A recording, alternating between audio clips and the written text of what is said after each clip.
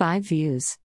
Borno State Governor, Babagana Zulum has reopened Chibok Government Secondary School where over 276 of the schoolgirls were kidnapped by Boko Haram terrorists on April 14, 2014.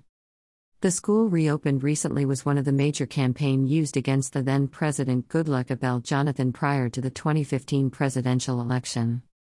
The kidnapping attracted both local and international observers with globally recognized artistes displaying inscription of "Bring Back Our Girls." Some of the kidnapped victims are still kept captive by Boko Haram terrorists, with one of the victims, Leah Sharibu, becoming prominent for refusing to deny her Christian faith even in the face of death before the deadly terrorists. After 7 years of closure, I have today reopened Government Secondary School Chibok where 276 schoolgirls were abducted on April 14, 2014. Picture shows Borno State Governor, Babagana Zulum presenting copies of books and pen as part of activities for the reopening of the Chibok Government Secondary School. Photo, Government House, Maiduguri. We will never allow that unfortunate incident or something similar to that weaken our determination towards providing free and compulsory education to each and every child in the state. For now, the school will be operating as a day school and not as a boarding school, said Borno State Government, Babagana Zulum. Kindly support our vision of building a community of 1 million pen soldiers whose successes will be judged based on positive development in the society.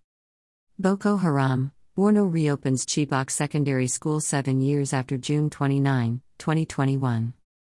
Borno State Governor, Babagana Zulum has reopened Chibok Government Secondary School where over 276 of the schoolgirls were kidnapped. Boko Haram kills 350,000 people in 12 years, 90% in recent 6 years. UN June 29, 2021.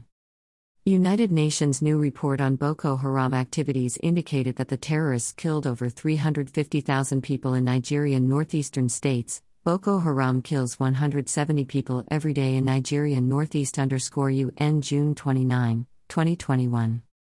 United Nations Development Programme recent report released on Thursday indicated that Boko Haram terrorists kill not less than 170 people. Not possible. Only Chidinma Ojukwu died. Killed. Super TV CEO Yusufo Attica deceased friend reveals more details. June 29, 2021. He was not stabbed 2 or even 5 times, he was stabbed multiple times.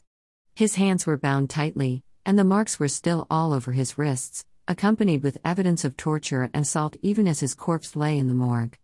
Boko Haram kills 2 soldiers, Army kills 12 hours after Coas Farouk Yahaya's visit. June 28, 2021. Few hours after the Nigeria Chief of Army Staff, Major General Farouk Yahaya visited operational commands in Monguno and Damaturu.